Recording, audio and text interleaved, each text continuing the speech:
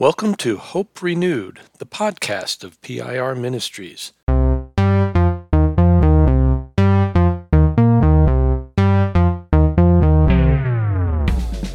Thanks for connecting to Hope Renewed, the in-depth podcast about pastoral renewal and restoration.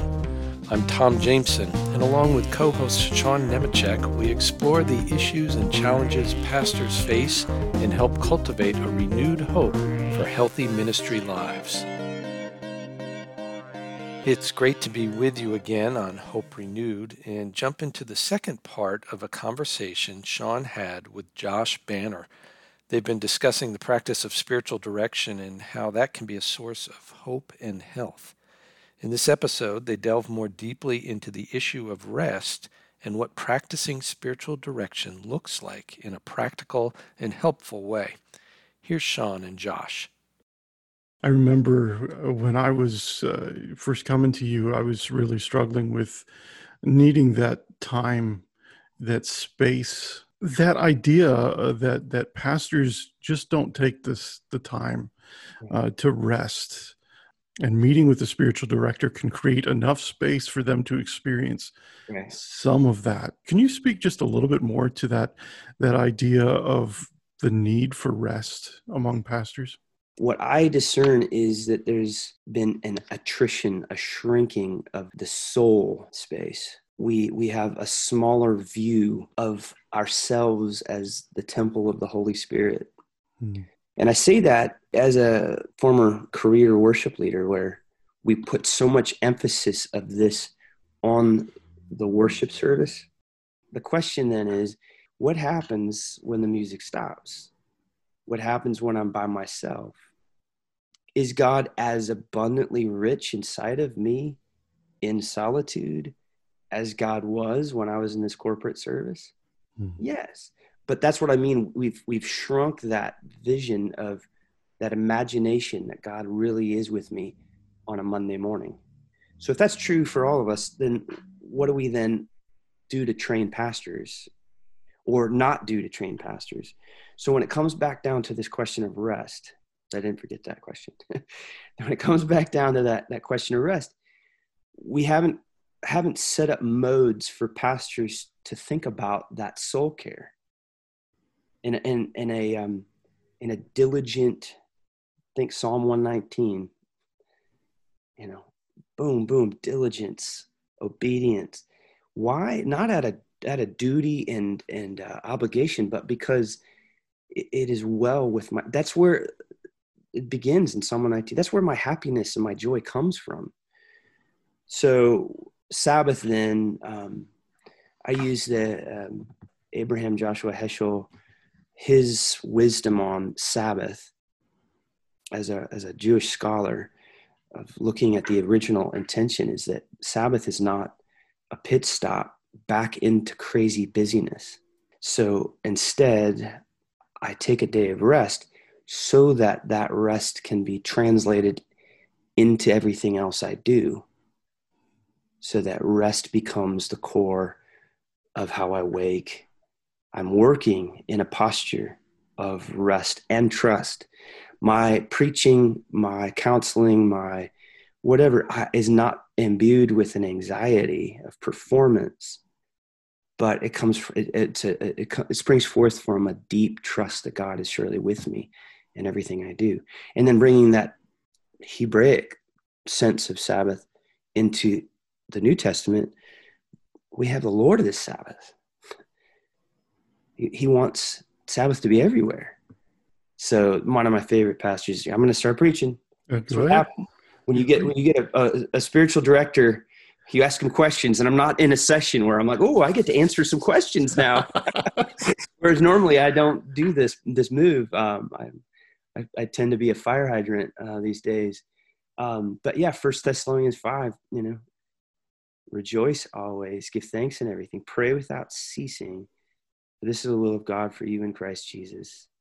What's that ceaseless prayer? Well, that's entering a Sabbath rest. That's Hebrews. That's abiding in Christ, John 15. That's walking in the Spirit, Romans. This I understand to be the fundamental core of the gospel invitation. come live and abide in God. Mhm. So rest defines everything. It defines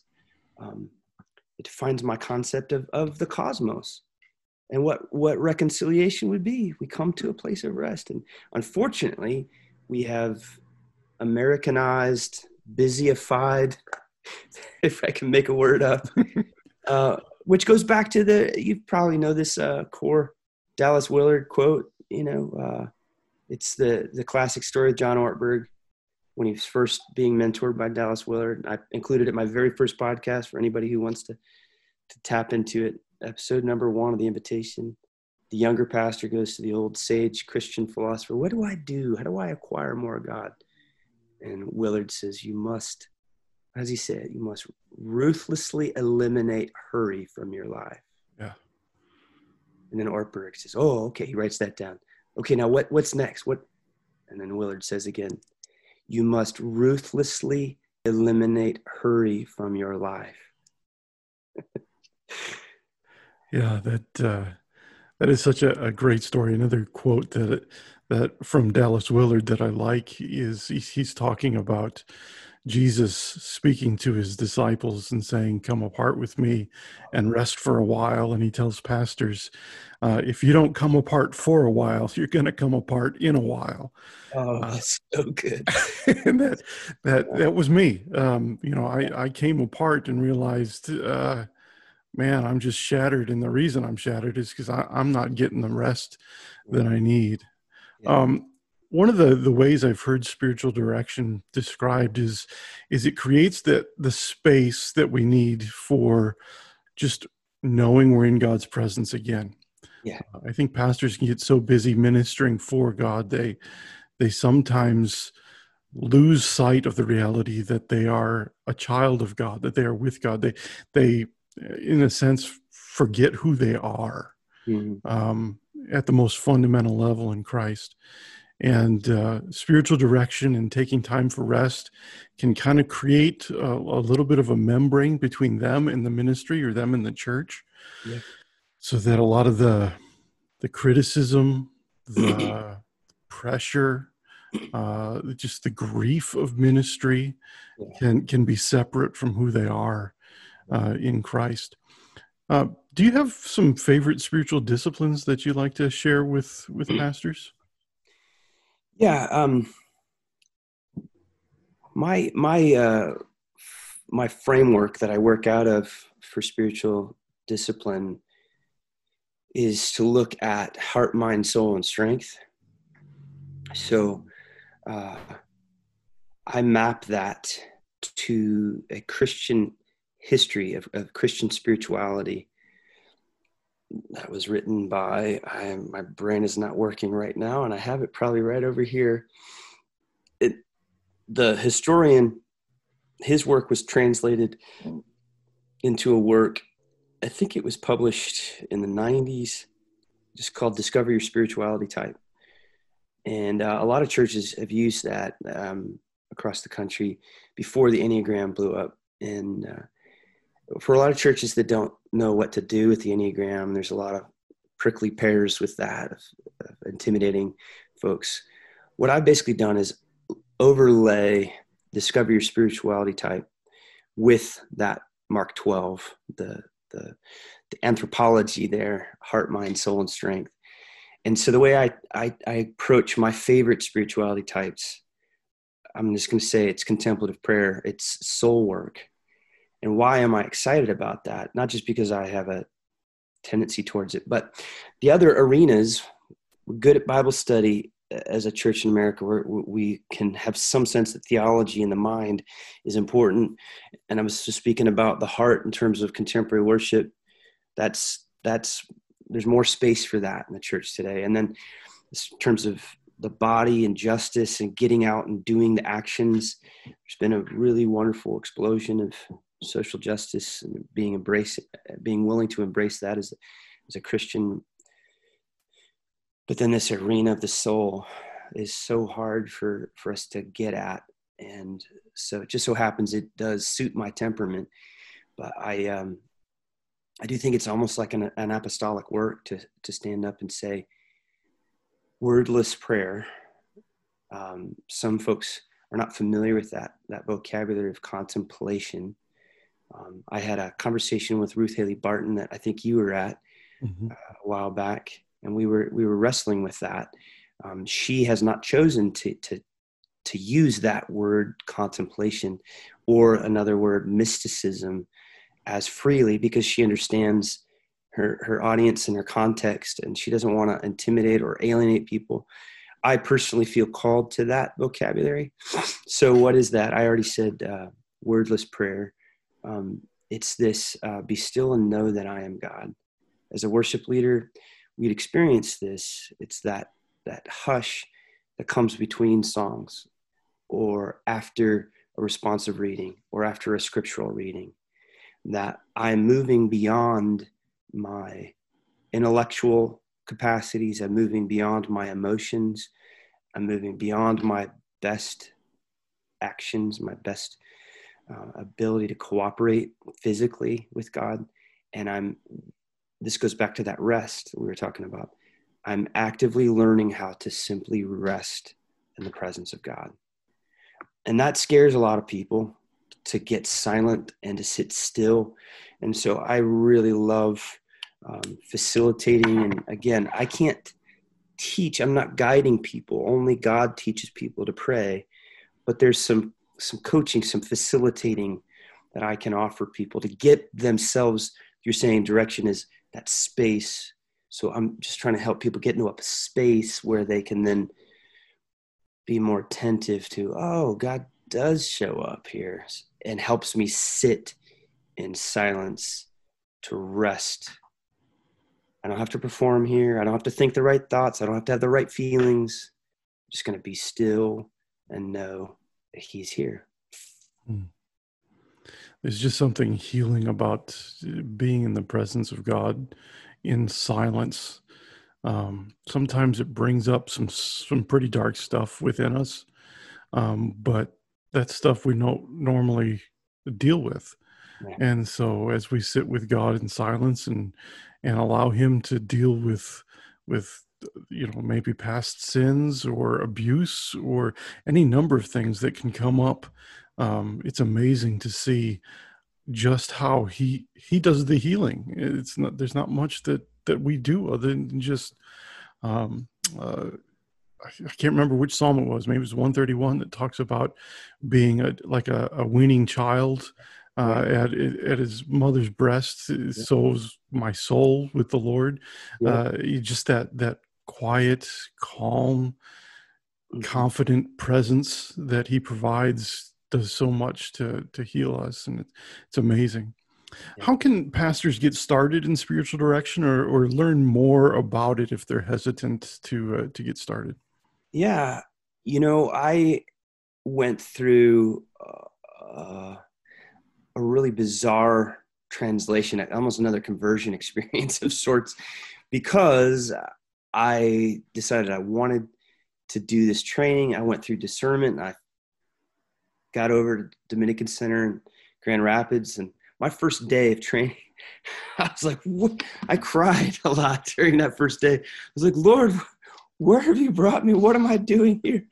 And so I went, even after I chose to get training, I went home and I Googled spiritual direction, evangelical, Protestant.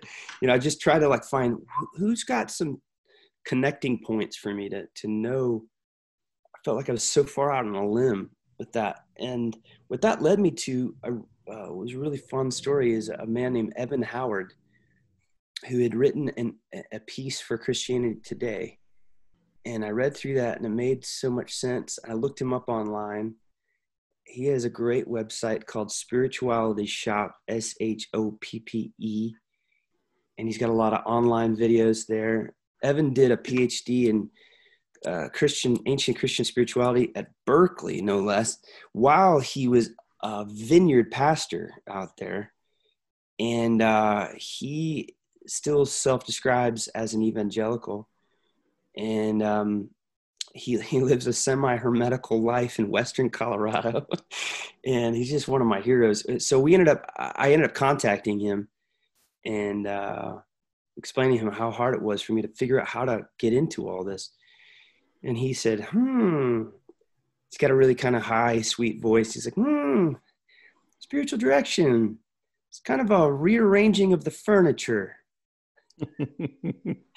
And that really has resonated with me ever since. So if you're going to be interested in this more, just know that there's going to be some rearranging of things, and that can be really good. But you're not alone in that work. So you can look at Evan's site. You can look at my site, invitationpodcast.org. I've got a page under resources that offers my definition of spiritual direction. Eugene Peterson has a book where he walks through pastoral ministry as spiritual direction. I believe that is The Contemplative Pastor, which is a great book. So if you want to pursue direction and meet with a director, there is a couple different databases, indexes. The first one is Spiritual Directors International, SDI, and that is an interfaith group. So they list spiritual directors from all perspectives. So if you look in there and you look in your region, just know that you have permission to ask the director whatever questions you want, because you need to find someone you feel safe with. And so they have a list of people on there. And then I think there's also an evangelical group, and I can't remember the name of it. I might be able to look it up and give you that information. I don't know how you reach pastors, Sean, but that was around a group that trains pastors that is more on the evangelical Protestant, and that I believe is called Selah. Good people. I've worked with a few of them, and I can't remember their website. It might just be Evangelicals and Spiritual Direction, something like that. Okay. If somebody wants to meet with a spiritual director, do they have to find somebody in their region and meet face to face, or is this something that can be done online? Yeah, I do meet with people online, and I find it to be very fruitful. However, I would say do the best you can to find someone nearby if you can. And I think the other avenue to find someone locally is to call around to other churches, ask other pastors, and there might be a retreat center somewhere nearby you. There might be a monastery somewhere, some sort of contemplative community. And I think that it's such a vulnerable thing that it's nice to have, at least for your first set of sessions, a sense that you're sharing physical space with someone. And that maybe you found them through relationship networks rather than this impersonal, lob, this Hail Mary through the internet, like, oh, I hope I didn't offend any Catholics that might be listening. Like, can you say that? Is that a right now? I feel like we need to be so sensitive, just a bit on a prayer, a wing and a prayer. How about that one? So some pastors are going to feel really hesitant about spiritual direction. They may have heard some negative stories about it. Just like any area, there can be abuses of it. What would you say to a pastor who is really skeptical or a little fearful about spiritual direction? Yeah. I would say that is totally understandable. In this day and age, I believe we need to watch over our souls, need to be careful who and how we open spiritual conversations. I would say that we can look at Jesus as a model for spiritual direction. I love how many times he asks people questions. I've almost wanted to just do like a short little book on meditations on when Jesus asks questions. A couple times he beautifully just says, how can I help you? What do you want? Everybody else is around like going, be quiet. Why are you screaming? Son of God, have mercy on me. The lame man beside the road. And Jesus like, wait. No, I want to talk to this guy.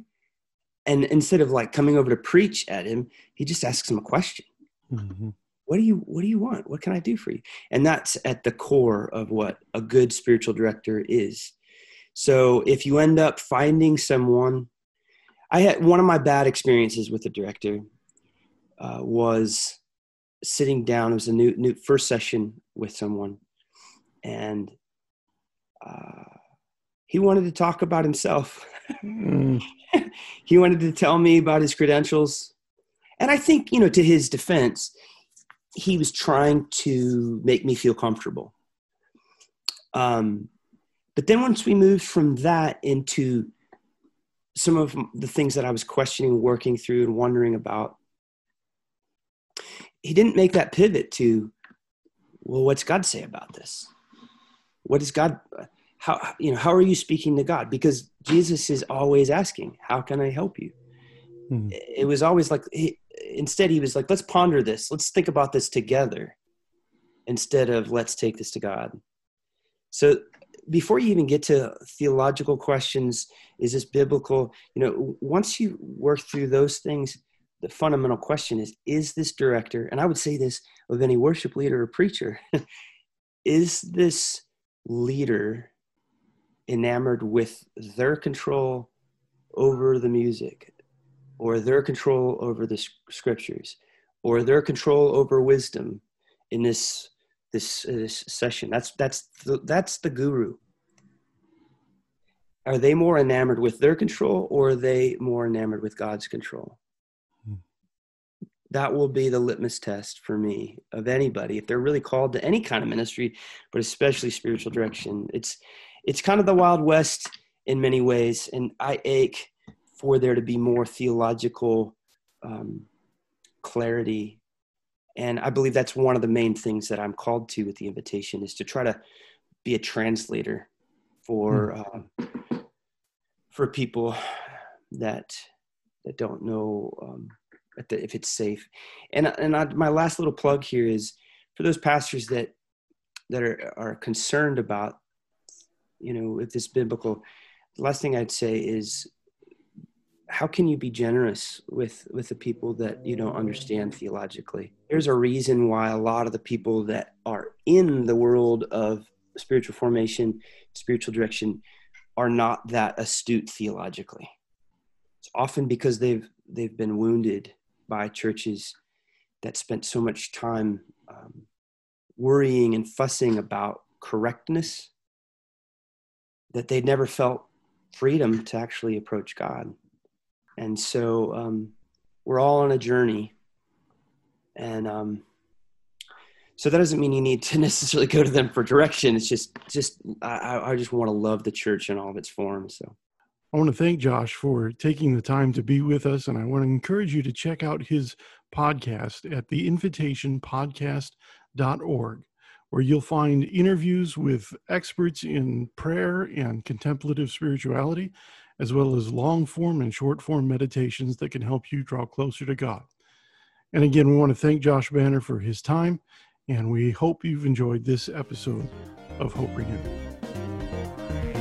PIR Ministries partners with God and the church in the work of pastoral renewal and restoration to cultivate new hope for healthy ministry lives. You can learn more about us at our webpage, pirministries.org, or email us at info@pirministries.org. Thanks for joining us for Hope Renewed, and remember, the hope Christ offers will never put us to shame.